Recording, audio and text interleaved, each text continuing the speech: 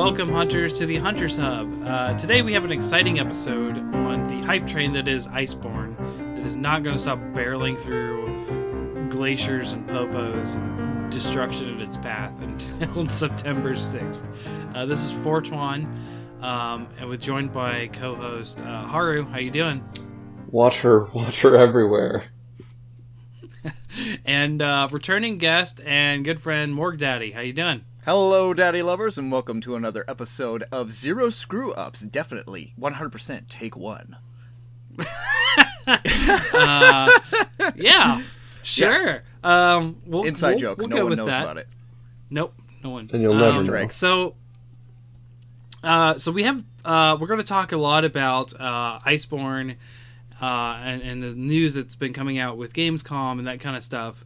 But it's kind of a weird story of how we got the trailer coming. So why don't you tell us a little bit about that, Haru? Oh, just briefly on the 19th, Jeff Keighley's opening night live sort of mock press conference. We had a little bit of Iceborne. It wasn't a focus point, I think, for the hosts of that. But they gave him a 1-minute clip of this trailer, which was the Velkhana gameplay, and then later, at midnight Pacific time on the 20th, we got the full trailer. Not really sure why Capcom sort of betrayed Jeff Keighley so brutally, but you were the chosen one. Oh, if only.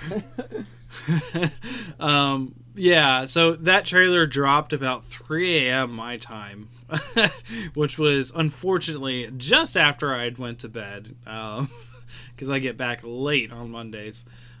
So we had a lot of stuff going on Twitter. You probably saw me on there today. Like just people just going in shock over what's new in this trailer and that kind of stuff. So we definitely wanted to get a discussion going on that kind of like what we're talking about here.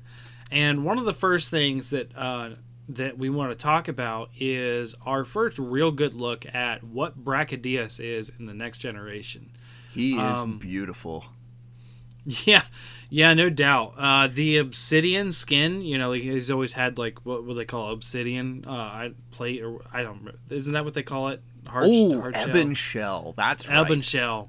Yeah. So they always, even though he's always been kind of like a dark navy blue, they really bring out the lighting effects in this monster pretty well. And it's very much a carapace. It's very much like he is wearing a shell. And it's very weird for brute wyverns because most of them, they have plates and that kind of stuff, but they're not really as insectoid in body armor as he is. And it was kind of nice to see that in sort of like an HD quality, kind of, right? So we've had HD quality before. The game he was introduced in, which was on the Wii U, which was straight up HD. But, it wasn't like the fidelity that we have now with Monster Hunter World, obviously. Yeah, they weren't HD assets at all. Yeah, definitely not as much like that plasticky sort of sheen that you get from the New World game, but like back then, yeah, it was much more plainer colors, like plainer textures, but like definitely very vibrant and blue. Much like how he is still now, but looks now so much better. I do have a little tweak. Way better. They were actual HD assets in 3U because they rebuilt them, and that's why they took so long to get 3U out because they rebuilt them for the Wii U. Like they actually weren't in the same engine. I mean, which is weird. I suppose so. I guess what I mean is like. Yeah, no, like it was how a 3DS game that was upscaled generally, yes. If you port Generations to the Switch, it still has that. the geometry, and it's built to be a handheld game. Well, no, it's not as... But the thing is I'm sorry, I'm going to get on a tangent, because this, bothers me when people say it. 3U is actually not the same thing that we got with Monster Hunter Double Cross up to the Switch, right? It's not a straight-up port. It was actually built to be HD, and they rebuilt assets, and they actually upscaled the game manually instead of just being like, let's put it in Unreal and boop, looks good. It's not what happened, but that is what happened with Generations Ultimate. It was a different time. Yeah. So Anyways, Brachydios. It's an amazing monster. It's my second favorite brute wyvern. First one being Durambros, all day, every day. The slime effect. Did you guys see this? Oh, it looks much more dangerous. How much more dangerous? Oh, as in, if you get stuck in it, it's like muck. You can't get out of it very quickly, and before you know it, you've been blown up. It's like that's right. It had the sort of a Baroth-like trip effect for the mud. Yes. Yeah, exactly like that, but more explosive. Yeah. But yeah, also the damage. Yeah. Wombo Holy combo. cow. My God. And I didn't expect it to be so viscous. You know what I mean? It was already kind of oh, it's his spit, right? No, his spit is actually the activator, really. And that's why he licks his arms in previous games. I don't think we saw him do that in any trailers here. But he licks his arms where this viscous goo is secreting, and actually his saliva is an activator. And it almost, it almost seems as it's changing color and it's beginning to react, it almost seems to encrust, it dries out on the surface like an actual mold does, as it's building and ready to explode. I noticed that when I was watching the trailer, that it, yeah. Mm-hmm. It looks like it's really funky. I think this was a detail they had in this model before, but now in HD you can really see that his tongue is green. And it looks like he's licking the slime mold onto his arms, or it's wearing off his arms onto his tongue. Well, no. Something. So, as I understand it, like I said, the slime is secreted through his shell, right? But his saliva activates it, so it's there, but you can't. But I don't think he actually spits the slime. I think we'll have to wait to see what they render in game. So is it more like a bad case of eczema? I don't know. They always say that his saliva is they've always said that in the lore before, that it's an activator, and his tongue I guess would be green because he's licking the slime constantly. But he doesn't actually spit the slime. It's always, which doesn't make sense for his horn. So why would his horn be activated? Because he's not licking his horn. He's not like a freaking gecko. Brachydios, it's okay, let's see this application for. Okay, so what are your superpowers? I blow things up.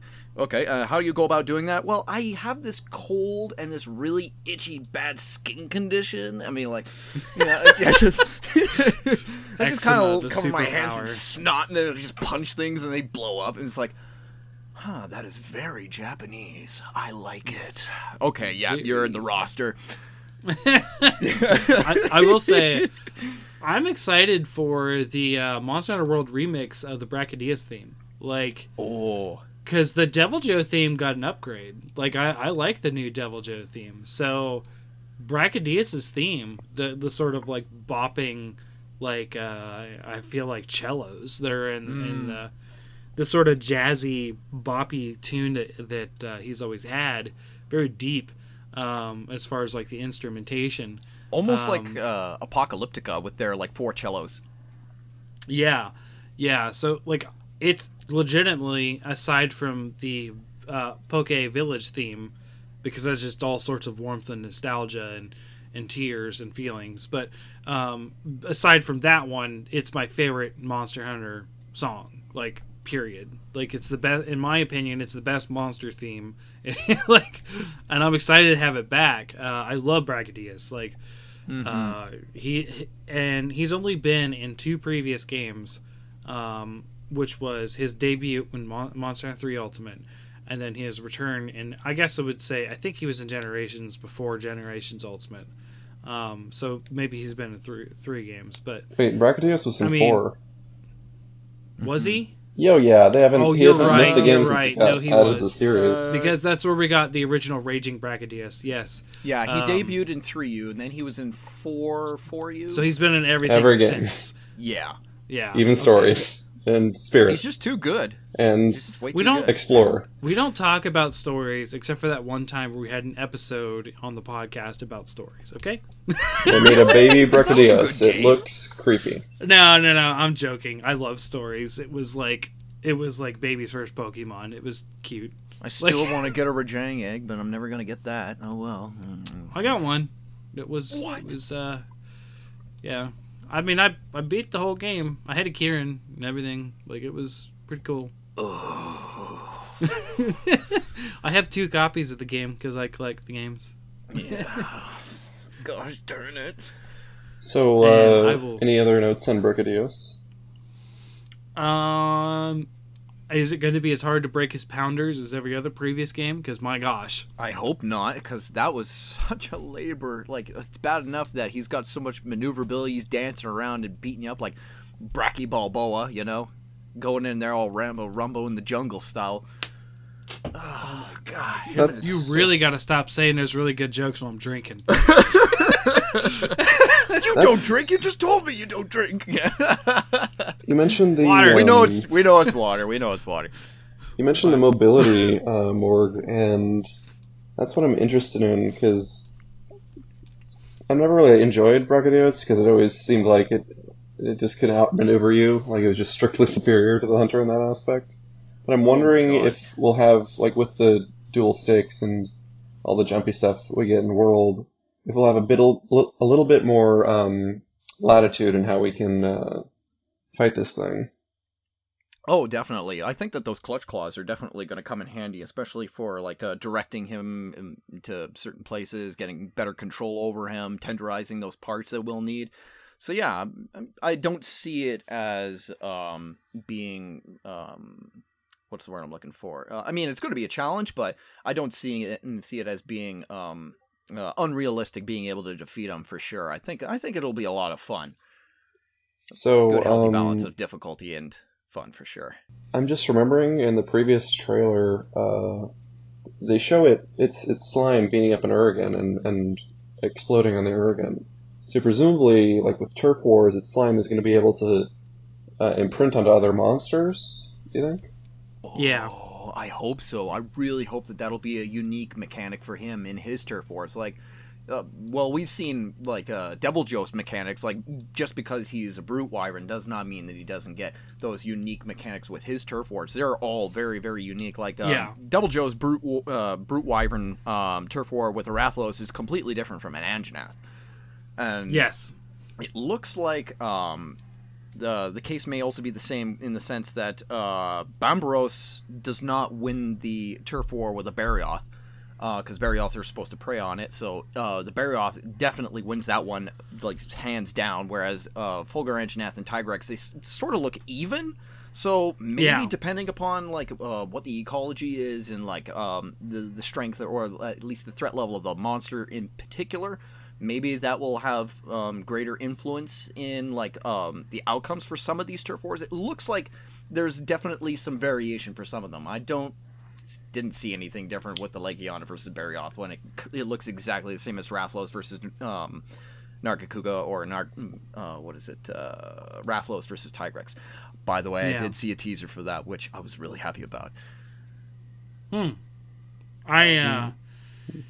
want Rathalos to stop being the whipping boy. He's supposed to be the king of the skies, guys.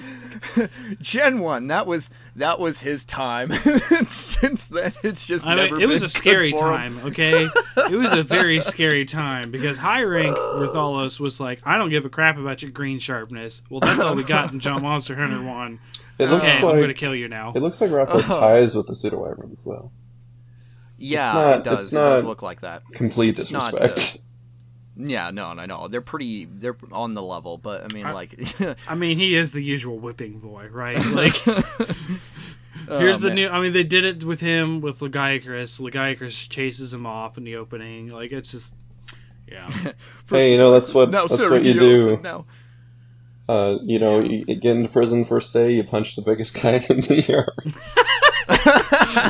Pull off some new guy logic right there. Oh man! Oh my god!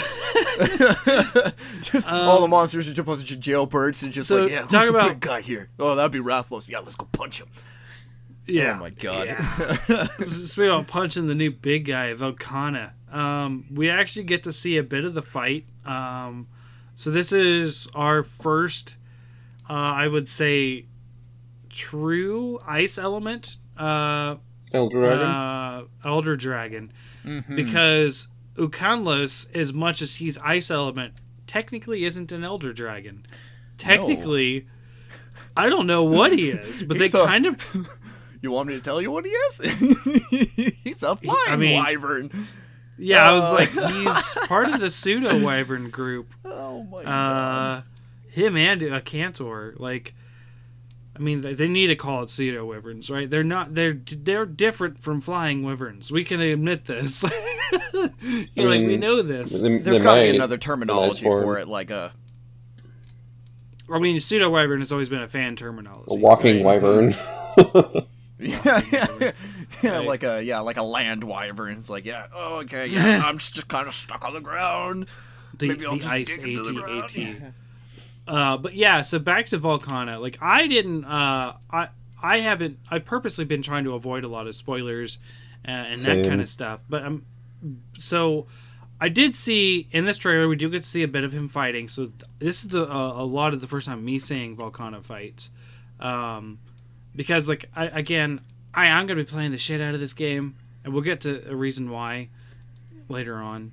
I'll be playing it a lot more longer than I want to be, but like the I don't need to see everything that every monster has to offer. I like seeing new monsters. I like seeing like, hey, we're gonna have this, we're gonna have this.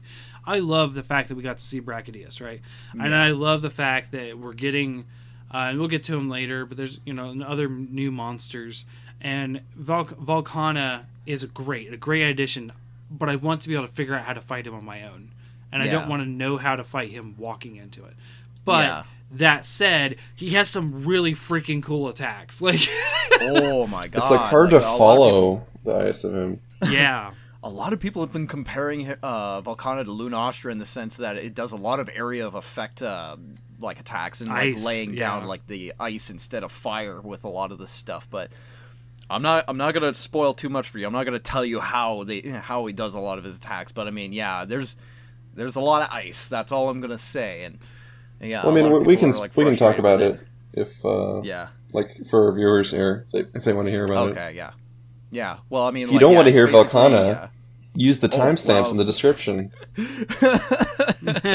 Spoiler warning. Yeah. It's like these big giant ice pillars as opposed to like, well, with Shrieking Legiana, it seems like a lot of the attacks are like enhanced with like sort of like this hoarfrost kind of like spikes kind of coming out, but they're like almost like softer, gentler looking.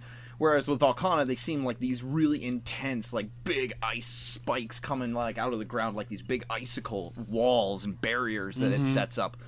So yeah, it's definitely a step up, I think. I never understood why Kushala Daora had ice attacks for a lot of his stuff.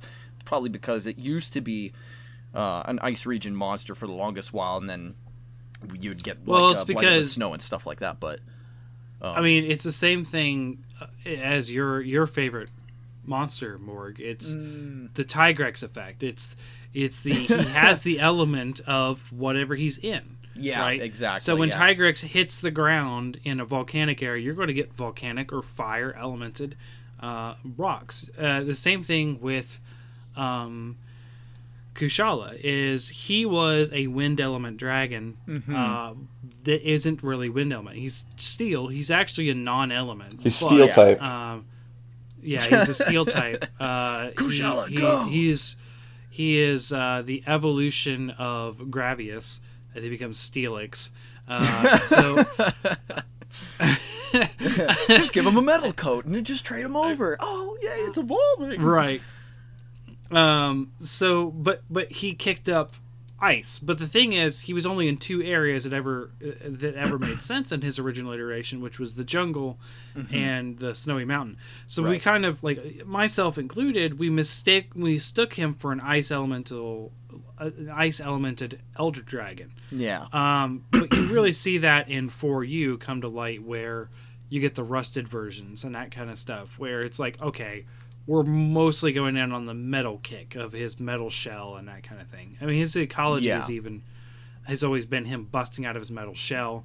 He's always had that sort of like, anytime you go to the snowy mountain in any iteration of Monster Hunter, his like decayed shell metal shell is sitting there on the top of the peak. I think where it kind of like breaks out of it like a I think there's like a species of crab that does that, where like it like breaks out of it like its old shell, and then it like develops like a new hardened shell as it's like pushing its way out.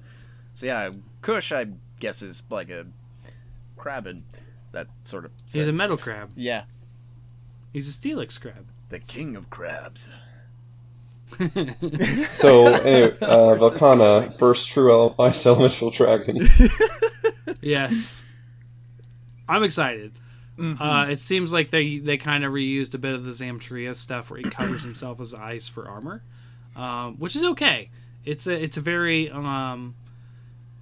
popular in fantasy culture for ice element things to cover themselves in ice as armor. Reused is a strong word. Like all the Elder Dragons, they have their coats that comprise their elemental identity. Like Valve is Right. I would more call them auras more than anything, especially for Tigrex. Not Tigrex, damn it. Teostra. Where he has that burning sensation around him. Like, you know what I mean? Like, you're just... Tigrex, yeah. Like, are you talking about, like, Molten Tigrex or, like... No. I meant to say Teostra. Teostra, yeah. Yeah. So, he has that flame aura until you flinch him or knock him down. You have the aura around Kushala that's the wind that, you know, will shoot your freaking arrows back at you if you try to shoot them. Like... Yeah. They've always had these auras, and I see what you're going with Haru is like that could simply just be Velkhana's. I like that Velkhana's at least is unique in the sense that Velkhana will build up the armor, but at least in this sense it doesn't matter really too much what sort of a weapon you're using. You don't necessarily have to rely on a dragon type element as much as you just have to deal damage and try and chip it off, and it eventually breaks away. That's a really cool mechanic that I don't think that we've seen that in Monster Hunter World yet. Like armor that actually, especially in World, like nothing that like a tangible armor that breaks apart. Well, I mean, the mud monsters in Rotoban. Well, okay, Rotoban for sure. Maybe. But I love that mechanic. It's so satisfying to do a part break. So I'm always, to your point, welcoming of more monsters with that mechanic. I mean, I guess every set I make has Part Breaker. It's a must for me. It's my favorite skill in the history of Monster Hunter is Part Breaker. So I'm gonna have to retract my statement because I just realized that Nergigante is like the exception. Ugh, man. Ugh, I don't want to make another sorry video. He's just a spiky boy. I do want to say, so this is very different for me. So earlier in Monster Hunter World, I made it very clear that I don't like Monster Hunter World story. I just don't. Yeah. Right? It feels contrived. It feels like the hunter and the handler get into stupid situations from stupid decisions and are supposed to be experienced and like But I mean, that's always been the problem with Monster Hunter is it doesn't focus on the story because honestly, it's not near as important as the gameplay and the monsters and the ecology and all the other stuff they focus on. Yeah. However, this trailer and some of the story beats in it have actually not only got me excited for the story, which is something I did not expect to be, but also one of my early complaints with Velkhana is they're actually kind of describing why he's a legend, because they explain that there were people there before the fleet that were not recovered but left documents behind. That makes sense that he's the legendary Velkhana. Now it makes sense. Yeah, they have to. If you're going to make a legendary Elder Dragon, you gotta develop some continuity, at least, to make some sense, or at least to justify. It's like, oh, this great legend, Velkhana ASMR. Right. But Morg, there's legendary Pokemon on every box art of every new game. God damn it, you're right. Ugh. It's like, whoa, this isn't Pokemon, okay? Legendary. These legends are coming out of the hills. This isn't Pokemon. It's just not. But isn't it? We're not throwing little balls at them and then, forcing them into what do they call it? What's that syndrome that slavery, where you beat the crap out of them and then they're like attached to you forever? It's like, oh, master, what is it called again? Stockholm syndrome. Yeah, that's what Pokemon all suffer from. Stockholm syndrome. It's savage and brutal. I mean, within the context of the game, they're friends, and that's the way I like to. Oh, dark side. Innocent Torchwan. So in this Velkhana gameplay, we saw a new sort of snowy arena. It looks a lot like the old standard arena, but in it we saw these the cannons set up and some sort of ledges and things, and the normal gate separating them down the middle. But we heard tell of a Dragon Razor. I don't like the whole Dragonator meme, because the Dragonator has always been... The Dragonator has been in the game since Monster Hunter 1, because we used to take down Leo Shun, right? Yep. Leo Shun was like, oh no, the big baddie, mid-boss, right? You gotta use the Dragonator, and if you miss it, you're probably gonna fail. And, yeah, the Dragonator has always been important. And then, we get it in Monster Hunter World, and it becomes such a meme of, get the Dragonator. I love you, NCH, if you're listening. NCH Productions probably just skyrocketed this meme into the stratosphere from his videos. But, can we just accept that the Dragonator is just a thing, right? Yeah. So they're well, I just immediately there's all these memes about how the Dragon Razor is so much better than the Dragonator. There was that meme of the guy walking down the street with his girlfriend and checking out the other girl's butt, and his girlfriend's all. And that's it's a classic.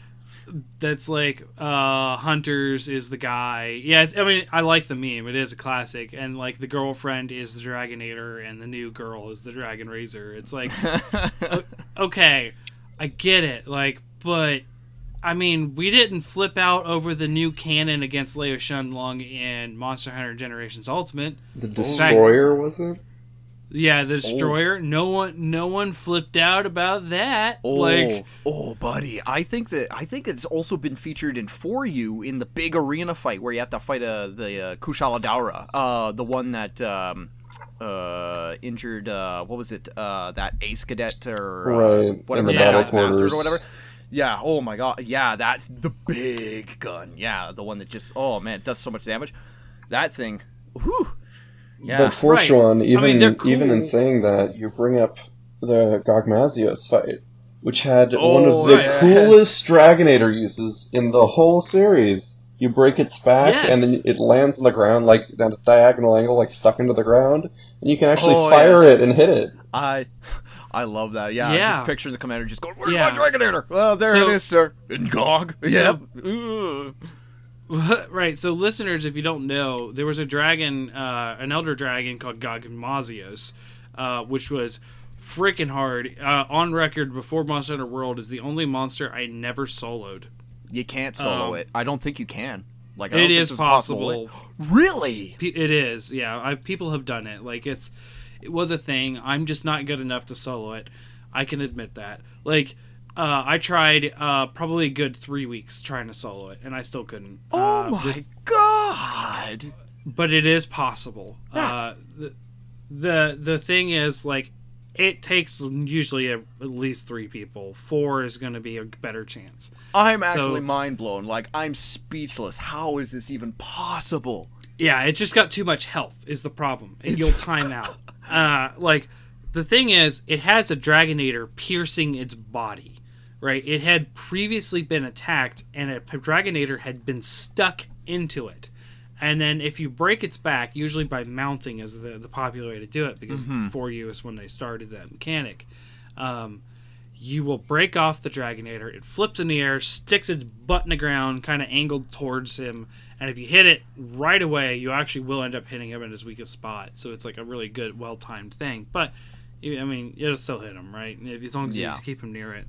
But yeah, the Dragonator has always been a cool weapon. And I never will discount it to say, hey, but Dragonator is also not something that we need to super get hyped about. Like I don't.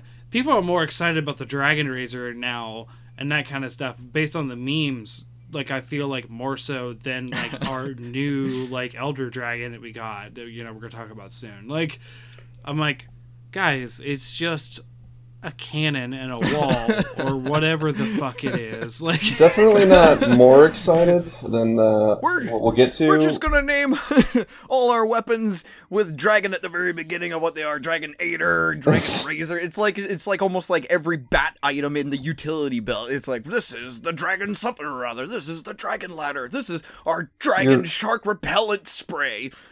Like, I don't know. Like, they're just gonna load it up with a whole bunch of memes like that. You know what? I think it's actually, Haru. It's actually the second slight against Jeff Keighley, because it is the Schick Micro Razor Dragon Razor Man. Oh man! Oh yes. my! Yeah. But anyway, slam the button. In Worlds, out comes the Gillette Razor. Dragonator in the special arena and on the prow of the ship, sort of in the corner of the Everstream map. But I don't feel like those are ever as interesting uses as in, say, Try, when in the Jin Moran hunt, when the prow of the ship, you had to time it just right and to stop the Jin Moran charge. And I'm very interested to see like what this Dragon Razor is like, and how it's implemented. If it's just in another arena, or if it's in some climactic encounter. I pray to God that the mission where you have to fight Volcana in there and use the Dragon Razor, I really pray that the mission is called A Close Shave, because I will not be satisfied until that razor actually comes out and just shaves it. Comes away and it's like, oh no, I'm covered in razors. I'm chafed. I gotta fly away. And then it's like, yay, Volcana has been repelled. You've saved the day. Now get the aftershave. Yep. We want to keep that Volcana nice and smooth. Oh my god. Okay. So we have a new arena, and the Dragon Razor is going to be there. So yeah, that's a thing. So next we have in tradition of every Monster Hunter World trailer, the new monster at the end of the trailer. And they actually just talked about him instead of just letting us wonder what he was. Because this is the first end of trailer monster in all of World, aside from maybe Volcana, that was like, it's a new monster at the end of the trailer. Like, it's always been a returning monster. Well, in Iceborne, at least, not in World. World was big on teasing Zormagros and Valhazak. Yeah, there were. Well, I mean, yeah. Well, okay, I'm more thinking about after the game came out with Deviljho and Lunastra and like that kind of, because Deviljho was teased like near release, like release trailer or something like that. Oh yeah, I guess they did do that at the end of the Elder Dragon trailer. Yeah. I think. Yeah, so like, anyways, most of the time they're returning monsters, right? But we get one of the few new monsters at the end of a trailer. But they talked about him, and it. Namielle, however you say it, but basically, it's a new water element Elder Dragon, which, you know, outside of Amatsu, there's not been one. Mm-hmm. And Amatsu only appears in Portable Third and Generations. So, what about Cedius, the whale? Oh yeah, Cedius. Yeah, I think that counts too. He was technically, but he was a Leviathan, right? No, it was an Elder Dragon. It used the Leviathan skeleton though. Yeah, it was an Elder Dragon. Yes, it was classified as that, but it was also Leviathan. There's no denying that it was also part of that category. Well, it's like how, oh my gosh, it's like how Delameter is an Elder Dragon, but is also a snake. It's a snake. It's true. Yeah. That's true. But Cedius was more. It was a lot of a physical monster. It had those big bull long horns. And this one, right? But this one is the first, like I would say, true Elder Dragon. I mean, true Elder Dragon are stuff like it's Volcana, the actual like 6-limbed, like 4 legs, wings, like right. European dragon style monster. Yep. Like Fatalis was the first one. Yeah, exactly. So this monster has me excited for a few reasons. If you guys know about Brother Virtue, he's part of the Monster Hunter Time Attack team in the U.S. We've had him on a couple times. We had him on a while ago, like pre-Iceborne, like pre-Iceborne, and we had like a favorite like kind of monsters. Like we had a create your own monster episode, and we both wanted to see a bioluminescent monster, and we got that. Ooh. So we were both. So, like, we didn't, like, I don't think we predicted it. It was just a fun episode of, like, hey, this is something we'd like to see. And we got a bioluminescent monster. Now, I don't know the ecology of this thing yet because we didn't get a lot of information on that. It looks like it appears in the Coral Highlands from the little clip we got. Yeah. Which is cool because, as much as I love Kieran, we do need some more stuff in the Coral Highlands. A Rajang would be very nice. No. I think so. I think we need a Rajang to come in there and then grab the unicorn and then body slam it right into the ground. What if body we it all over the place. never got that? Grab that horn and eat it. And we just go Super Saiyan. Cameo. Okay, sounds good to me. I want that Rajang to come in there and be all like, Kamehameha! with his mouth beam. Okay, so, this Elder Dragon, to me, looks like a cobra and a catfish. It's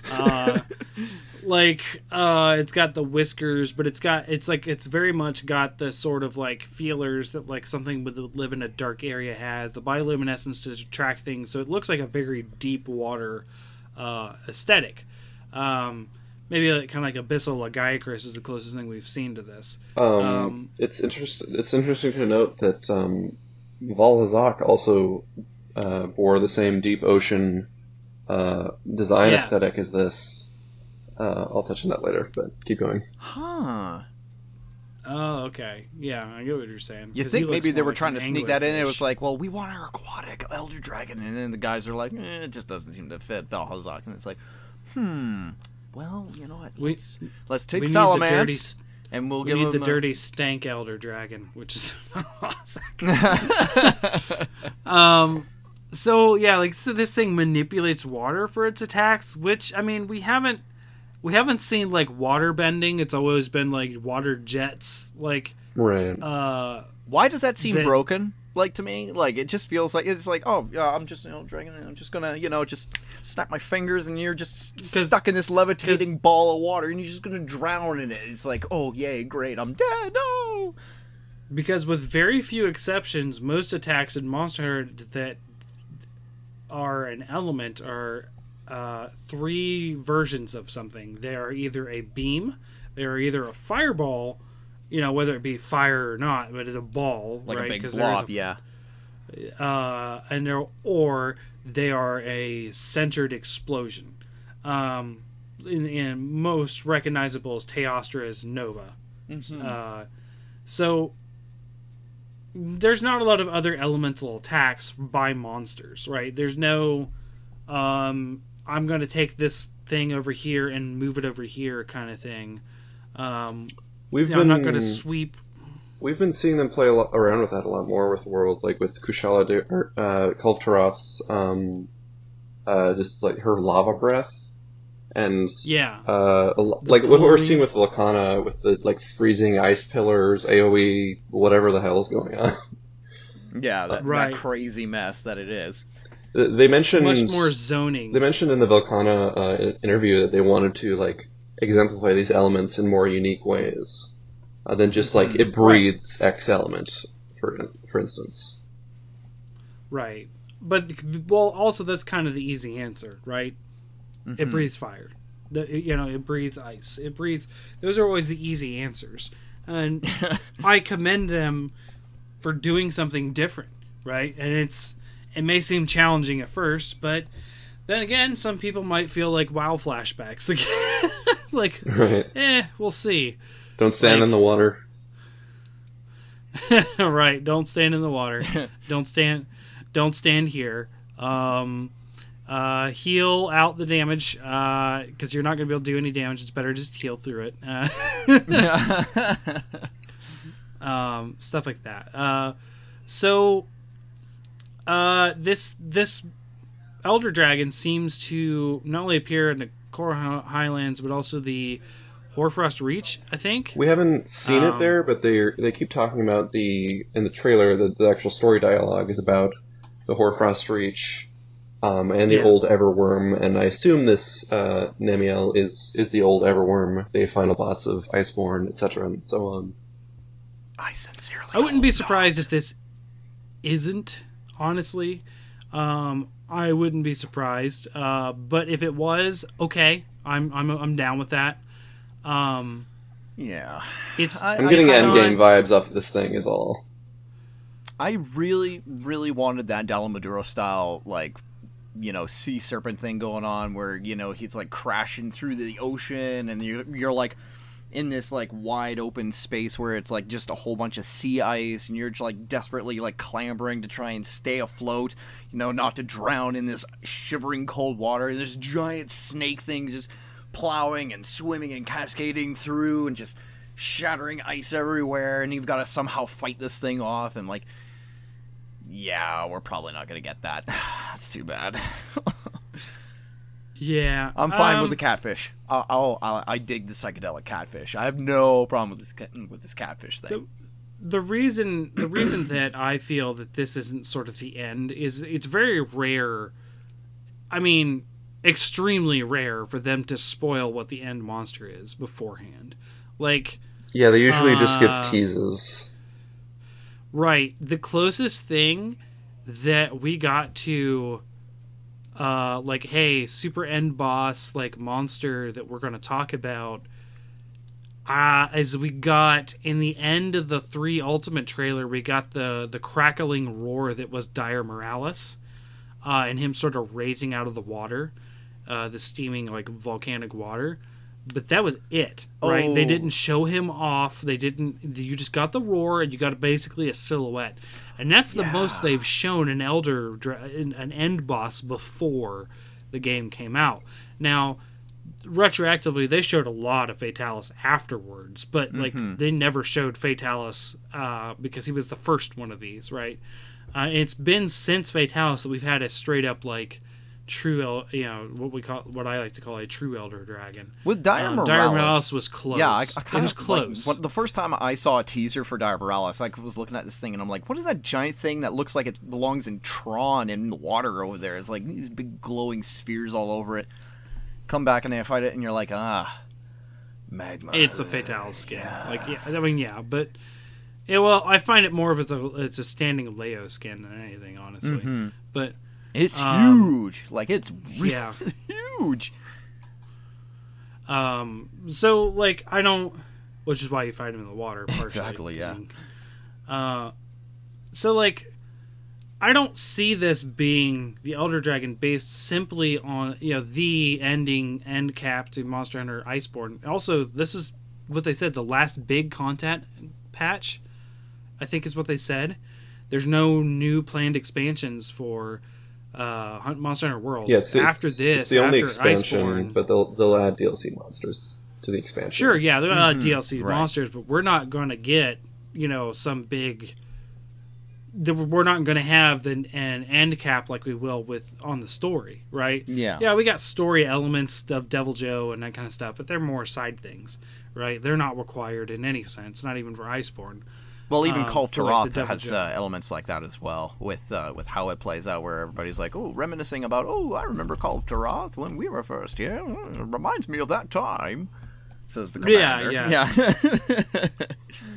Why didn't you mention it before? Which is my problem with Monster Hunter story. Yeah, I'll give you Call of Tarath was kind of contrived. Like, it was like, it was this giant golden monster just hanging around. If we saw it once. Yeah, by the way... Yeah, we didn't tell you everything was on this island. What? Why didn't you tell me? For plot development. Right. basically. So like it. I don't see this being the one based on that fact. Now, if it is, okay. It just surprised me again, right? Because like Monster Hunter World itself was a surprise because they said they would never do this, and they did. Like, I don't know. Like, there's a lot of things that are weird with World that I can no longer predict. I cannot rely on my history of Monster Hunter when predicting Monster Hunter World. Because it just I mean, like bucking all those trends. It kind of works animal. In that we could predict that there would be a big fuck off Elder Dragon at the end of the game, and it would be a new monster, and it would be specifically an Elder Dragon like Namiel. Like, because I've talked about that a bunch of times on this podcast. Because every game has a flagship in it. Some things still carry through. I feel like some traditions. Yeah, I just don't see Namiel being that Elder Dragon, though. I don't disagree with you. There is an in-camp monster, and it is the Eldwyrm, because they talk about it in the story. Or Everwyrm, or whatever I mean, like, call it. But well, I mean, like with Xeno'jiiva, like, we didn't get a teaser for it. It was a complete surprise. Right. Like, no spoilers at all. So maybe the Eldwyrm may come in a little bit later. Like, it really, like, we won't know until we play the game and we get through it and then we find out for sure. But, you know, till then, it's just speculation. I guess that's true. They didn't. I'm assuming that old Everwyrm is Namiel, but they didn't. They didn't say Namiel in the actual cutscenes that mentioned the old Everwyrm. No, but they didn't. And I'd be very shocked. They were separate things. Because Namiel was in the spoiler, like the sort of end of trailer fashion that Deviljho, that Brachydios, like everything was, right? You're seeing the monster. You're seeing the monster intro, right? You're seeing the beginning of the monster intro. You're not getting story beats. You're just seeing the hunter out there in the field by themselves, face to face with the monster. Mm-hmm. And the story beats that we were seeing were like the cutscenes between fights and that kind of stuff. And I feel like they're a little disjointed in the trailer enough to really say that he is the Eldwyrm or whatever they called it. The old Everwyrm. Right, another legendary monster that they did not tell us about. Like, so like, I don't know. You could be right, Haru, and then Tyler could be what's happening. I don't see it going that way, but then again, I'm usually wrong, so... If you would, please come with me into my freakout corner, where I dissect the visual imagery of this monster, because I've been staring at it all goddamn day. So Namiel, it is, like we were talking about, a upright standing dragon with its head raised, and it's got this strange, triangular, wide head, almost like a hammerhead or something, with these glowing red spots, like false eyes. You know what? I'm going to look that up. I normally don't mess around on the computer while I'm recording, but I am going to look this up because it looks like an ancient amphibian that I can't remember the name of. And I will. So I was immediately reminded when I saw this monster. It is an upright standing monster, but it has sort of like webbed paws and things. So it looks it looks so much like a Leviathan, but without having that skeleton. It looks a lot like Lagiacrus to me, just because it's sort of like spiky and bluish. But its shell is actually this like very fleshy, sort of like the interior of a mussel or a clamshell color, and its underbelly is this nacre or mother of pearl color. So, and its wings are so huge, leaping off of its body, it actually looks like two halves of a huge enclosing clamshell over the pearly color of it. I've just realized there's connections here. The glowing beady eyes, the fact that it glows at all, whiskers, a wide mouth full of needle teeth. What could it be? An adult Gobel? No, not even close. God damn it, I tried. We are not we are not so graced by the Capcom gods to show us the adult Gobel. Come on. Also, Gobel is a Leviathan, not an Elder Dragon. I would just like hats off to them if like slow clap. If they did like a time lapse of a Gobel like growing into this thing's head. And like the bulbous body of the Gobel became its head, and its body just grew around it because it looks like those memes of the Diglett, and then the underground of the Diglett is just like this muscly human body, and the Diglett's just like the head and neck of it. Yeah, I remember that. Those were great memes. Oh man. Okay, so I found it. It is called the Diplocalus, is what I was thinking of. Diplodocus? No, Diplocalus. Oh yeah, definitely. Totally different animal. It's got that boomerang head.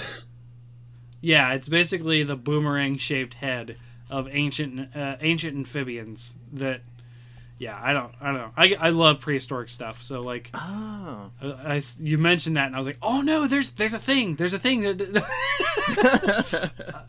Now it's kind of cool because if you're looking at his face, like, his eyes appear on top of the sort of like head fin that the head like wide fin, whereas most of the time, like think of like Diablos, right? The eyes are under the horns, or a lot of times eyes are underneath these sort of structures, and his are right on top, like an alligator. So like it may be that he's sort of like, hey, sort of like shark alligator cruises on top of the water, looking around, and then pops out, and I don't know. But he has like so much deep sea vibes with that bioluminescence. It's like freaking skater rink rainbow. Holy cow! His wings. Something that's interesting to think about is that we've seen hints of the coral. Fucking Christ! Morg, explain yourself. Okay, so I found a picture of, I was looking up in Google for Gobel, and I stumbled upon a Gobel head on a turkey body going, Gobel, Gobel, Gobel. Oh, no.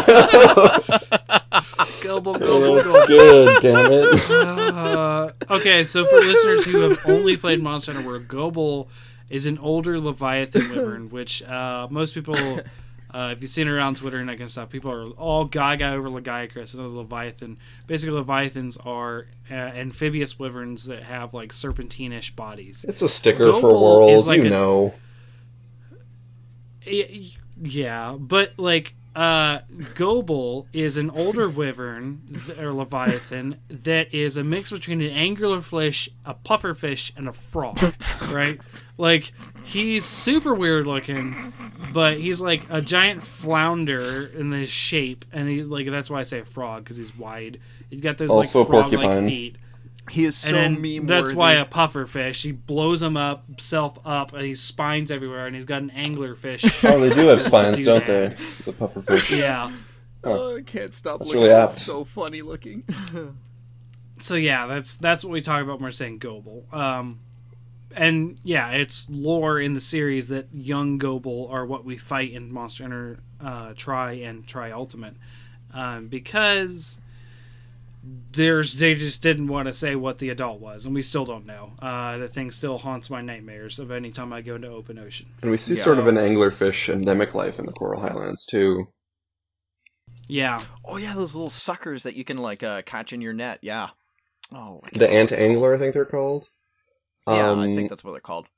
Another endemic life that I thought is really of note in the Coral Highlands is the flying Medusa, because we see a relative Medusa in the Hoarfrost Reach in the beta, towards the northeast area of the map, near the coast. And that's really interesting to me, because this monster is also very Namiel is also very bioluminescent. So I wonder if the reason they could have this endemic life in both areas is because they're trying to sort of draw a link between the Coral Highlands and the Hoarfrost Reach for Namiel. That's just speculation, but... They're also, the Coral Highlands is also the only place that you'll find cold elemented monsters too, which is just oh gosh, what's his name? Screeching. Yeah, Shrieking Legiana, I think. Yeah. Legiana was the only ice element monster, and he was in Coral Highlands. So, and it had the connection of Kieran, who normally appeared in cold areas, also in the Coral Highlands. Mm-hmm. So, I think it's not wrong to have some connections there, because I think they were already there through other things too. So, yeah. I get what you're saying with that. So do we want to delve into some of our highlights from the changelog at this point? I had one question to ask you guys. Okay. Before we get off of Namiel. Sure. I have this conspiracy theory that because they keep making aquatic design monsters like the fish monsters and Valhazak and the whole Coral Highlands Rotten Vale macro ecosystem being themed around ocean life. And this Namiel creature, we haven't seen it in action yet, obviously. But it's a dragon, it looks aquatic, and it's got these big, it's got the fin adaptations, and it's got these huge wings, clearly capable of flight using dragon physics. If we get a Monster Hunter 6 or just an underwater game, do you think they could make this a monster in that game and give it 3 phases, like land phase, a flying ability, and swimming underwater? That could be very interesting. I think if we get another aquatic Monster Hunter, and funny story, every time we talk about Monster Hunter, my brother and I, he always wants to have the water mechanics back. And it's you and 6 other people, including me. Maybe we'll get a Subnautica crossover. Who knows? Oh God, no, I don't. Get all those Leviathans. Oh yeah. Oh man. It's is that Lagiacrus? No, it's a Reaper. Ah! Yeah.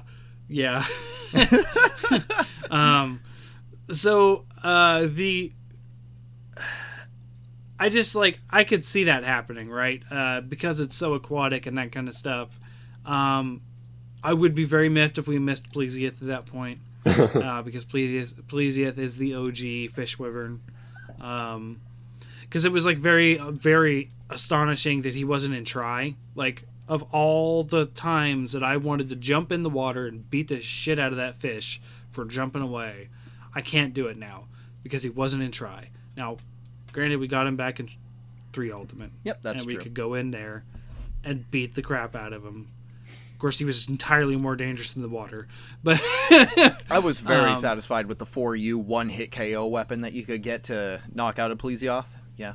That fishnet. Best weapon in the game. NCH, you definitely did good by that video. That was so good. Just one-hit KO everything with a fishnet. So funny. I see what you're saying, Haru, and I don't know if we're going to get water again, just because it was such a hated mechanic. But if we do, yeah, I could see this coming. Hated by land lubbers, for sure. Land lovers. I think the problem was it was the disorienting camera controls, and it was just very sophisticated. And then you also had to worry about getting bubbles from underwater, so that way you didn't drown. And of course, the monster's maneuvering around you much more quickly than you can swim. It was just what a hassle. Anyway, the idea is that it'd be interesting to have a monster that's adapted to not just the ground and the air, but all regions of a map. Yeah. So I get what you're saying. I think because with Lagiacrus as a flagship, the original gimmick for that was that it would be go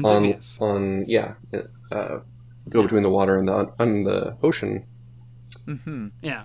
And it was all the Leviathans. The problem was Lagiacrus just suffered on land. He was just easier on land. Oh my god, you could punish him so hard on land in 3 and 3 Ultimate. Very easy fight. Ivory. Oh, but it's fun though. Yeah. And this is an Elder Dragon, so it's going to kick our asses. I doubt it's going to have a flying phase in World just because of how it looks, and water is usually low to the ground and sort of swampy, and its physiology is that way too. Right. Probably just attack with its wings or something. It looks right, almost... or it could do something short, like Teostra, because Teostra doesn't fly a lot, right? I mean, he flies to get to places, but like he flies when he's doing his flame breath, and he flies up when it's about ready to supernova. It almost seems like it could probably just glide around, almost like a stingray, like kind of thing. And I almost feel like with the way that it has those weird psychedelic patterns on its wings and on its body, it almost would like have sort of like a hypnotic or like an intimidating sort of thing for it, like just ecology based wise. Like it would seem like it would just use its wings to sort of threaten its prey or like its opponents or whatever. Like it almost seems like it would be more of like for that more so than for the flying. Right. Yeah, I think because thinking about the Coral Highlands, it's such an aerial ecosystem. It probably can fly like Nergigante can fly. I doubt it'll use its wings to have a full flying phase.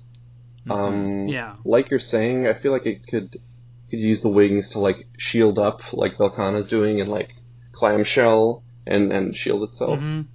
I don't know. It looks so cool.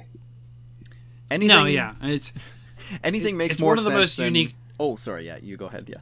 I was just say it's one of the most unique designs we've had in a while. Yeah.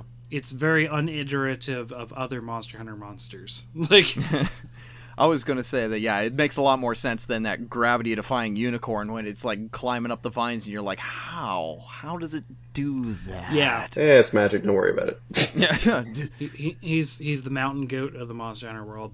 Charlie, the magical unicorn. We're going to Candy Mountain, Charlie. Oh, God. That was one of the worst bits. It was one of the worst Robot Chicken bits. I love the Gummy Bear one. The Gummy Bear one's so hilarious. Oh my god, yeah. But anyways, so like we're going to get to the changelog now. The changelog was massive, right? Like this is all the changes. They released all the changes that they're planning on putting in Iceborne. So that we know. But we're not going to go over the whole thing because screw that. We'll be here another 2 hours. Yeah. We're only going to talk about some highlights from it. Yeah. So I personally don't understand this one because we don't have such thing as aerial greatsword. But what are we talking about here? Oh, yes. Well, they actually reduced the amount of damage that great swords were able to do with their aerial slashing attacks. So whenever they like drop off from like a cliffside, are you talking about the sliding mechanic, the mounting mechanic? Oh no! It's like when you like literally just walk off, like, and then like you draw attack for your weapon.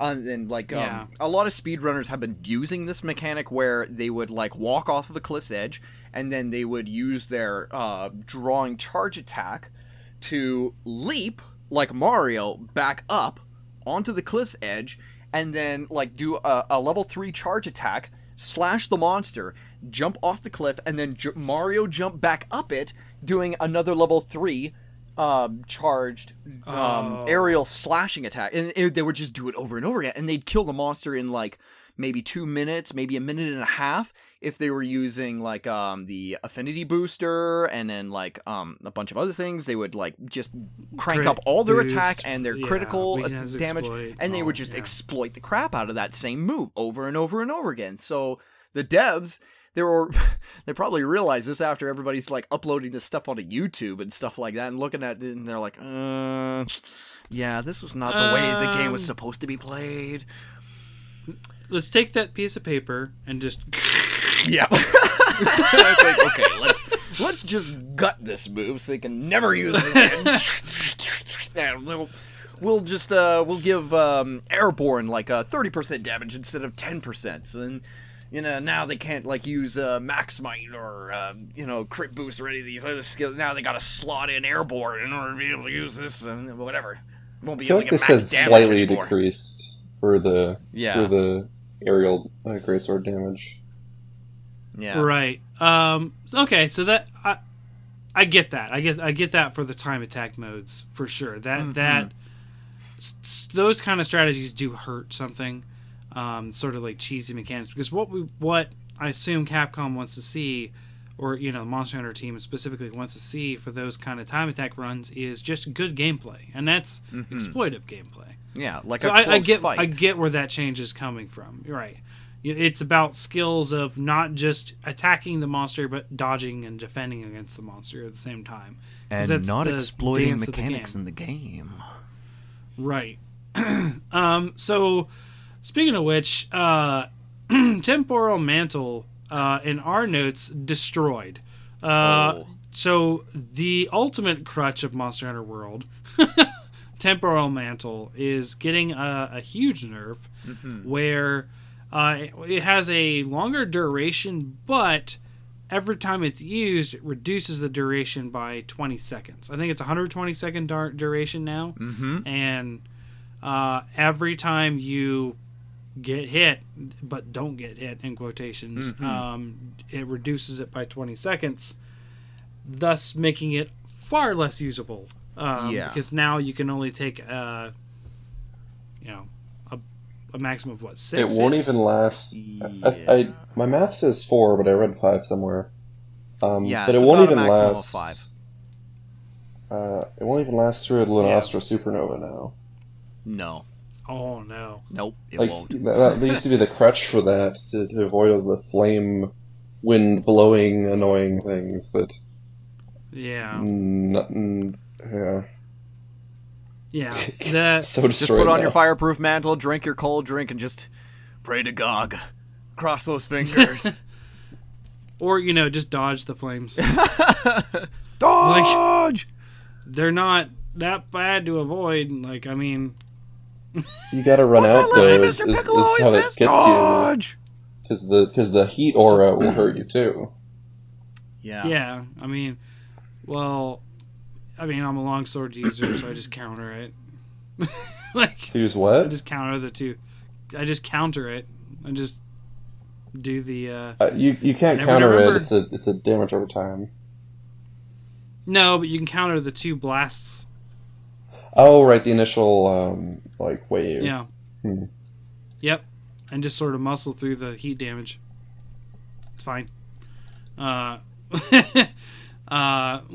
not that bad. You get out of the way, or do that kind of stuff. And I think cool drinks work. I think cool drinks actually help. Yeah, somewhat. Cool drinks will help to diminish the amount of heat damage you take from the supernova. So yeah, that's a good point. Yeah. There's other ways around it, and there were other ways always around it. So relying on a mantle to always just sort of deal with it is kind of bad. So I get where they're coming with this. So the next point is Master Rig monsters will no longer just be instantly immune to flash bomb after a while. Flash pods. They will be have a tolerance on a cooldown. So after a while, you can use them again, which helps, right? Because there are monsters where you honestly can't spam it that well because it's not effective. But there is one monster that I always need to make sure I have flash pods for, and it's Kushala, because Kushala can get really dangerous if you just let him creating tornadoes. That is especially tempered Kushala. There are some monsters that need to have you do have a strategy where, in order to survive, I need to be able to flash this thing. So, I get where that change is coming from too, because that was kind of a hard nerf. That nerf, because they patched that in. It didn't used to be such a high tolerance, and now it's just done. Of course, that happens when things like Rathalos that flies around a lot, that you don't really need him to be on the ground. You can still hit his tail and his feet, but people are like, nope, he's in the air, gone, down, flash him. And also, I think it kind of helped people who were riding monsters, because flashing people out of a ride was pretty shitty. So yeah, I think that was a big one. A nice little tidbit. So Haru, you brought this one up. What about the allied monsters bit?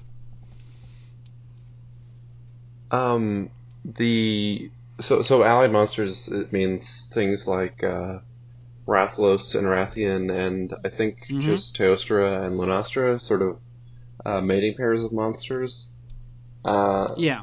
They changed it so that their monster attack animations wouldn't flinch the other allied monster, which sort of makes sense, lore wise. Yeah.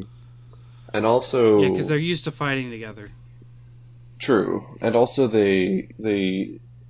I wasn't aware of this mechanic that Rathalos would call Rathians when you were fighting it to that were in the map to the area you're fighting it in. But oh yeah, whenever they roar, it's like immediately like help, and then the other one's like I'm here. Okay, once you get them angry the first time, I think that roar is when it calls the other one. Well, I didn't notice it because, I mean, Lunastra, it's an Elder Dragon. There's no other monsters in the map for most of the time when you fight it, except in particular quests. If it's in another, in a particular quest, if it's in another area, it will come to you after the roar. I think this is more referring to Rathalos and Rathian, where when they roar, the other one does come, and it gets very annoying. But even then, it wasn't a problem for me because the Ancient Forest, so many monsters spawn there that it's rarely ever you get these two specific ones. 2 missions in particular where there's a Lunastra and a Teostra that you have to fight. One of them in the Elder's Recess, and then the other mission, it was in the Wastelands. And they would constantly be following each other, like literally just lapsing circles around each other. You couldn't get them apart. Like, it was so frustrating having to deal with them. So, like, well, and it's also the same. There's a lot of traditional Rathalos and Rathian quests. Troublesome Pair, Heaven and Earth. Heaven and Earth. Yeah, is that the G rank one? Do you think? Oh god, yeah. Oh. Maybe. But yeah, there's a lot of. I think there's even a Pink and Azure one. And some other iterations of the game. Cherry Blossoms and something or other. Right, and like there's like Rathalos and Rathian, I think are really more what get hit by this than Teostra and Lunastra, because yes, they do have those 2 quests of Teostra and Lunastra being together, and they have their team up attack and everything, but they're more like spectacle quests. They're more like, hey, you do this once or twice. You're not going to be out on a hunt a Rathian quest. Or it's not like when you're hunting a Rathian and Rathalos happens to be there and Rathian calls him down. Exactly. Because that happens a lot more frequently. Oh, yeah. I'm not sure if I explicitly said the change yet, but like I wasn't aware of the mechanic that they were like actually summoning each other like that every time. But that now it's more of a chance to summon each other now instead of an almost. Yeah, no, they do it almost if both are present, which happens more often than you would think. That they will summon each other. Now, unfortunately, it got to the point where you're so powerful in high rank sometimes that a Rathian will just die. Like you'll be able to like knock her out of like any sort of roaring, or like you'll be able to keep Rathian down hard enough that it's like it's not even a problem. Rathalos shows up and he's like, oh, she's dead. Pretty much, yeah. You're just kind of like speedrunning it. It's like, haha, I've killed one. There's the other. Okay, here we go. Kind of like just speed run through it, so it's like now it would less eat your of a curse eggs. and more of a blessing, where it's like, yeah, now I don't have to look for you. I can just finish you right here. Not in World. It's a little bit different.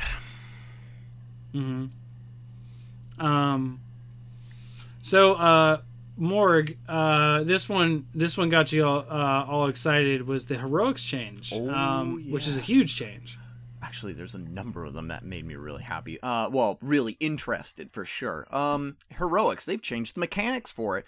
They've taken away a lot of the attack buff features for the skill. For example, in the past, if you got heroics level 1, it would give you if your health was reduced to I think somewhere between, I think it's like 35 to 40% health, heroics would kick in and you would get a 5% buff plus 15 defense, so long as your health was low enough.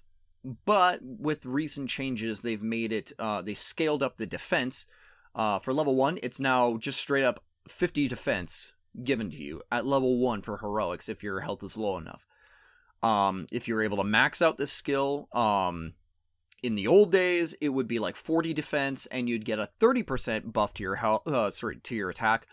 But now they've changed it so that you're going to get 100 defense at the cost of having only 15% attack for your max. I mean, it's still viable. Like, you can still play around with it a little bit, but I don't think that you're going to be able to yield like all the benefits from it. Like, time attackers are probably going to hate it because they have half as much percentiles to work with.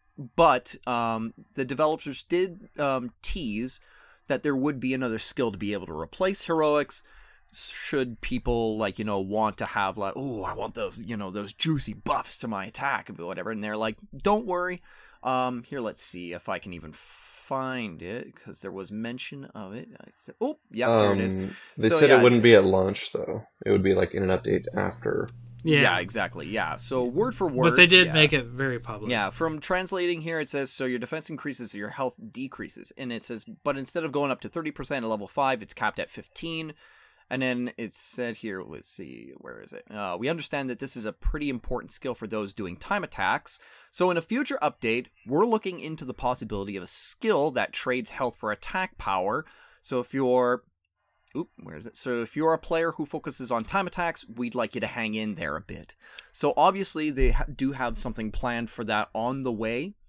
We don't know what it is, but it may function with similar mechanics to heroics, where you do get the huge, maybe 30% buff to your attack if you have low enough health. But that's to be seen once the game comes out. So yeah, that's a huge change to an old skill. Mm-hmm. This was used in Tri-Days.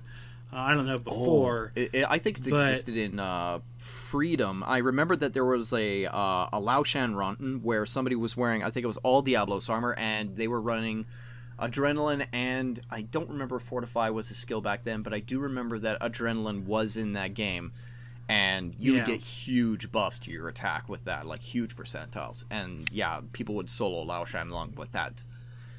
Yeah. Just hitting themselves with bombs until they got low enough health. Right. And oh my god, good luck avoiding that tail leaving areas. It was always a nightmare. You couldn't slap a Farcaster down to the ground fast enough before that thing just slaps you across the face and you're like, oh god, I'm dead. Right, and it took a lot of health in the old days. Lao Shan was so cheap.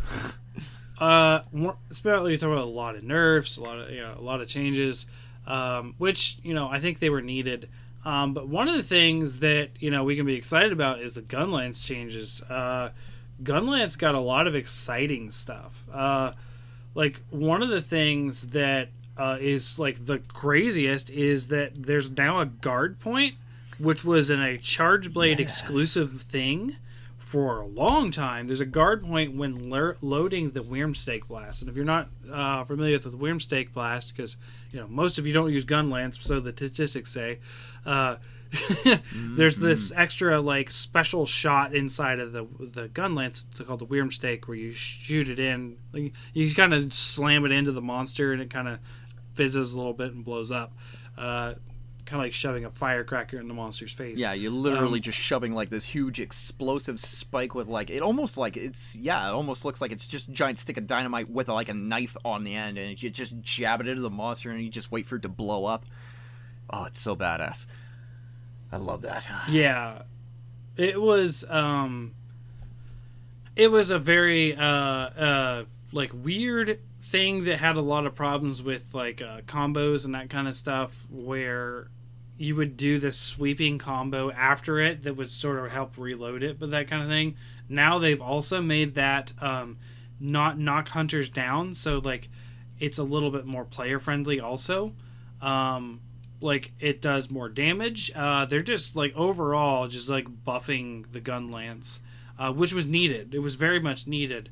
Now I kind of hope to do something with Hunting Horn, but I didn't see anything. Well, I mean, like, a lot of weapons are getting like big buffs to their motion values. Gunlance finally is no longer a weapon just purely of showmanship. Finally, it has the damage that we've been looking for. But I should probably touch on one thing that's really of importance. They are boosting Element and Status Ailment. Oh yeah. Features for a lot of all the weapons. All of them are getting, I think, except for Bow. Bow is getting a huge nerf. I've never seen Bow get absolutely crushed so bad as it is right now. Like, holy crap, they really hate Bow. Oh my god! Well, especially the wall jump attack. Oh god! Yeah, that was used in all the Nergigante speedruns. Mm-hmm. Yeah. Well, see, that's what happens when you abuse things. They get nerfed. Yeah. You know, now they do. This is a new precedence for Monster Hunter with Monster Hunter World, but yeah. Yeah. I mean, I'm happy that they, Elemental Charge Blade is finally getting some love. Like, element damage is no longer capped at, like, what is it, level 2 or level 3 for all the weapons, and now they've got, like, the explosions for the Element Slam are a little bit tighter instead of spread out all over the place, so that's really good. I think I'm just going to cover some really quick ones. Like, they've changed Spore Puff to include this thing called Thaw Puffs, and they changed the skill overall to called Survival Expert, and so they've changed the values for how much you're healed. It used to be 20, 35, and then 60. They've changed it to 50, 80, and 100 health. And that's 100 health getting back from a Spore Puff if you've maxed out that skill. And then they've changed things like Heavy Artillery, where it used to be like 10 and 20% for the skill. Now it's changed to like a whopping 50 and 100% increase to things like cannons and ballistas and stuff like that. Aquatic Expert now functions in snow as well. Fortify has changed so it only lasts 50 minutes, so then expeditions can't exploit it. Yeah, so many changes have gone into this. I'm not gonna talk about Max Might because that really hurts. Poor Max Might. God, why Max Might? But yeah, lots of amazing stuff has happened. I've done this thing in Monster Hunter World called crown hunting. Everyone knows about it. Like, I'm so angry. Like, I did it when you weren't supposed to do it. Deviljho, Lunastra, all those monsters that have crowns that are not required, right? But I was like, if I'm going to do crown hunting, I'm going to do the full thing. Mm-hmm. And then they drop this bullshit. And it's Endemic Life, which is like the little tiny birds and that kind of stuff, has like crowns. And they're called coral I'm going to birds? crown... Oh, no. Yeah. I'm actually... Technically... So... There's like, it's hard enough doing the crown hunting because, like, 231 is where I caught my last Puke to get my small crown. Mm-hmm. Like, to fight 230 Puke is freaking ridiculous, right? So, like, I was, like, driving myself mad with this kind of stuff. And the Endemic Life is hard, right? So you get, like, the what is it, this prickly pear bird. The bristly crake. Whatever, and there's... Yeah. So there's... The problem, it's not that Endemic Life has crowns, because it's kind of cool that Endemic Life has crowns. The problem is rare Endemic Life, like the prickly crowns, and the crowns that, like, are rare spawns. Rare Endemic Life plus crowns is going to be a fucking nightmare. And that's why I'm flipping out, because it's like... It's artificially going to add at least 50 hours to my gameplay. And I feel like that's not an exaggeration. Yep. Like... Looking for the needle in the haystack, and it always has to be the one with the gold crown. You're like, oh, this is not the one. Oh, great. And, people are trying to reassure me that, like, hey, it's not required for the trophies. It's not required for the achievements. Neither was Lunastra, and neither was Deviljho. Like, it was a thing of, like, crown hunting has been a thing since Portable 2nd, right? It's been a thing. I never got into it because, like, that's too much for me, right? But I was like, you know what? I'm going to buckle down. It's going to be the first title I do it. And then they add all this stuff, and I'm like, okay, cool. I got it. Like, I did 130 Lunastras, and then I finally got the gold crowns. But, like, to do it with the Endemic Life, and the rare spawns, it's just tweaking me up just a little bit. I almost feel like it's like an added feature, like it's like just a little extra to give somebody, you know, it's like, oh, guess what? This one happened to have a gold crown on it, and you're like, oh, great. Was it like an extra big one? No, it was the smallest one you could fit in the game. It's like, oh, yay, great. So, I mean, I don't think it's like... So, like, people are trying to reassure me, like, you don't need them. I'm like, no, I don't need them, but if I'm going to be crown hunting, I might as well do the whole fucking thing. So... It would be nice to have, right? So... it aggravates me because it takes this goal that I was very proud of, and it just is like, hey, here, let's make the complexity 10,000 times more. And I kind of like the idea of crowns on these things, not necessarily like capital crowns or what have you, but because the endemic life, after you catch them all once, it's kind of like you can get multiples for different slots in your room, but it's kind of diminished. There's less incentivized. Yes. But I like the idea of catching different sizes, just so you can, you know, accessorize with larger birds. I'm in perpetual facepalm. Like, I'm just picturing somebody just like catching like one of like those steam bathing macaques, like those weird, like squirrely looking ones. Like, get one that's like 2 stories tall. Just try and fit that into your house. That'd be so funny. Oh, you know what? I bet you, like, getting the small ones are going to be the worst because it's like, it's under the water because it's so small and you can't fucking see it, and you scare it off and you'll never see it again for another 70 hours of gameplay. So, you know the krakes and their freaky long legs, like flamingos? Oh, yeah? The little bundles, but then they stand up. I want a crake the size of an AT-AT. Feed me, Capcom. Oh man. So yeah. Sorry for me flipping out there, but bleh, look, it's gonna suck. Oh yeah. So yeah, that there was one last note. The very tail end of the long additions video they made, which is that they're adding pendants to. They're like cosmetic things. Oh yeah, I forgot tack onto your weapons when you help out lower hunters, which is going to be my perpetual thing.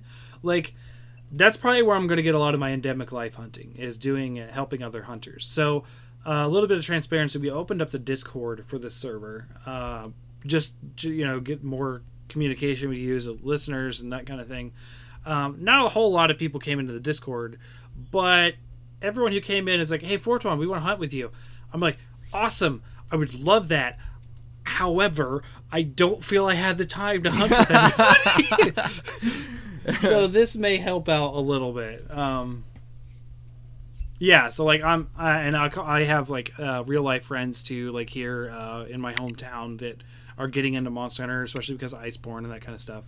A good friend of my brother's is like he played Monster Hunter on his own a little while. He didn't understand it, but he got back into it once he heard like, hey, he does a podcast on that.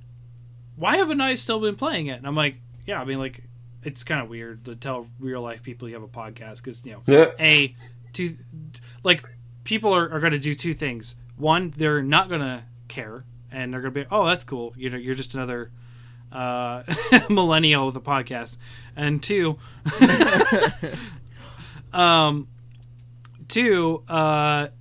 or they're going to listen and they're going to be like, hey, I listened the other day. Like, I knew you never get that kind of like helpful feedback from a podcast. I like sometimes, like most of the time I get like, hey, you had like an audio issue in da da da da. I'm like, oh, okay, cool. It's good to know, but it's already out. Hey, that's helpful, Fortran. They just want you to just follow your dreams, man, Oh, Fortran, I have just come up with an inspired idea. Why don't you create a podcast where you interview people on the hunt? So they're distracted while they're trying to fight the monster or whatever, and you're giving them pressing questions, and then they're busy going like, oh, I just want to beat the monster. Just could you ask me later? Whatever, and just get like their butt kicked or whatever, and they'll be super frustrated, be like, oh, come on, why'd you have to ask me all those pressing questions? I don't want to bash other people, but this very idea was done before and it failed within 4 episodes. Oh, really? Oh, that's too bad. There was I'm not going to mention any names, but when I started doing this podcast, it's now been over 2 years. I started in June, and this really wasn't called the Hunter Sub to begin with. It was the reddit.com/Monster Hunter podcast. It was supposed to be officially endorsed, and then the other mods pulled the rug out from underneath me, and it's one of the many reasons why I left as a mod. But that was not really the big reason why I left. But it was an annoyance for sure to create the podcast or whatever. But at that time, there was no Monster Hunter specific podcast. What is it? The Shepherd and his crew had finished Monster Hunter podcasting. They no longer did it. They've picked up here and there, and they're still known in the community, but they never. What were they? The Well Done podcast or something like. So Tasty. I can't remember what they were called. Be it? Yeah, So Toasty. The other thing is, right before, the Well Done podcast is the guys, SBJ and Micah the Brave. They do the Pokemon podcast, right? And they've been going on. They're far more popular than us, and that's okay. We've had them on. We haven't been on their show, but we've had them on ours. They debuted their show like 2 weeks after I started mine, so I technically was the first. And then a week after them was a third show that was these guys that I'm talking about, where they recorded themselves hunting and talking at the same time. However, it mostly ended up turning into silent game talk. I see what you mean, yeah. And it kind of died out after like 3 or 4 episodes. And they had funny bits and that kind of thing. And then there was a fourth one that was like by a bunch of like high profile people in the Monster Hunter community, speedrunners like a Cantor X and those kind of those guys that I don't know if they're still doing it or not, but they started one also. We then rebranded later in the year because I was like, okay, it's not going to be endorsed by the sub, so why would I name it after the sub? I'm just going to take it my own direction, and now we're the Hunter Sub. But yeah, a little bit of a history lesson for those who are listening. But yeah. So the more before we cut out here, I just want to mention that these pendants they're adding to the game are these little baubles you get to attach to your weapon by a string. They're very tiny and hard to see, but they do have little physics on them, and they're various like little wind chime kind of tchotchkes. And they're rewarded by achievements as well as quests and different things within the game. And for helping people. Did they say it was linked to the Hunter Helper? Yeah, they did say that was going to be a part of it, where if you help people that were in a lower rank than you, for example, if you were in G rank and you were the people you were helping were in like low or high, then you would get one of these colorful bands that you could like stick onto your weapon and stuff like that. So I think there's some incentive there definitely for being able to help people out in the community and be like, yes, take a look at all of these medallions and bands that I have of every color and shape and size. I am a helpful and healthy community member.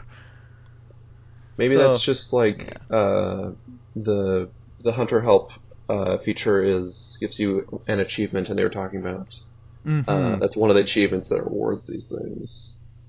Exactly. Yeah, I heard that there would be an achievement where you would definitely unlock if you'd help people. But I think that the novelty of those medallions and ribbons and bands and stuff like that's definitely going to be like a really fun gimmick to play around with. Especially, I want to see how many of those things you can like stick on you if you can put them on you. That would be so awesome. Just be like covered in bands. Oh, if only. Make a colorful ghillie suit. Yeah, exactly. You see that wicker chair there? That's made out of all the medallions from helping so many people. Just all of it. That'd be really awesome. If only. Yeah. Okay. So that's kind of all the news we have tonight. Very long episode. And then, yeah. So we will probably report on some more things. Hopefully the news kind of dies down, and we'll be able to get into maybe some non-Monster Hunter stuff in the future, or not. Who knows? But yeah, this is 420, and you can catch me at Hunters Hub Pod, and you'll see me on Twitter, mostly talking about Iceborne stuff right now, because that's what's going on. But also look out for SideQuest. We just finished recording that, and we'll be posting that soon. And then I will see you guys on the next quest. And on that quest, where will we be, Morg? Oh my goodness! Well, you can find me on Twitter at MorganHey3. You can also check out my YouTube channel where I feature a lot of Monster Hunter related stuff, oriented stuff there. Some of it's very insightful. Most of it's humorous. Mm-hmm. You can also I agree. It's very humorous. Oh my gosh, yeah, I can't get enough of it. Actually, I'm coming out with a parody carol for It's the Most Wonderful Time of the Year, and that's going to be a great video once that comes out. And then there's I'm also DMing for some friends. You can find me pretty much just on Discord. I'll probably leave a link if Forton will let me in, one of his later tweets for the episode. Shameless plug. That's what that's for. Yeah, usually I'm a pretty busy boy, but if you want to get in touch, you can find me in those things, whatever. Okay. Mm-hmm. And then Haru, where will you be at? I'm at Akinstagran on Twitter, and nothing to share other than I hear unconfirmed rumors of a third Iceborne beta on the weekend of the 30th. And then the week after that, it's Christmas, baby, and Iceborne's out. Yep. So it's a busy time here. We're having Christmas. See you next week. I will probably not participate in the beta again, because I'm of the same stance of I want to play other things before that comes out, and then because I'll just be playing Monster Hunter for a while. So yeah. All right. Well, thanks you guys for listening, and we'll catch you next time.